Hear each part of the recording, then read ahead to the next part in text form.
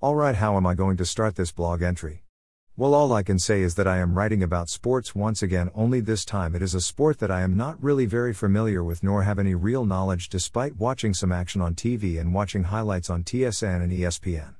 Watching some highlights of most tennis players, there is one tennis player that I am going to talk about on this blog entry that has done very well, but as of late has had to pull out of an event which has some real importance to the tennis world.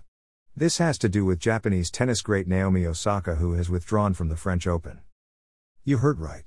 She has withdrawn from the French Open due to some mental health issues she ran into. She ran into bouts of anxiety and depression which can cripple people mentally.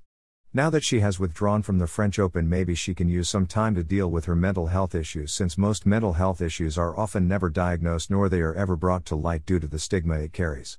So maybe that was the cause of her mental health issues and just playing through the illness, since it was her only option in order to make money for herself and maybe her family. Pro sports isn't the only place where talking about mental health is a stigma. The whole workplace itself is another place where talking about mental health issues remains a stigma due to companies losing money due to it.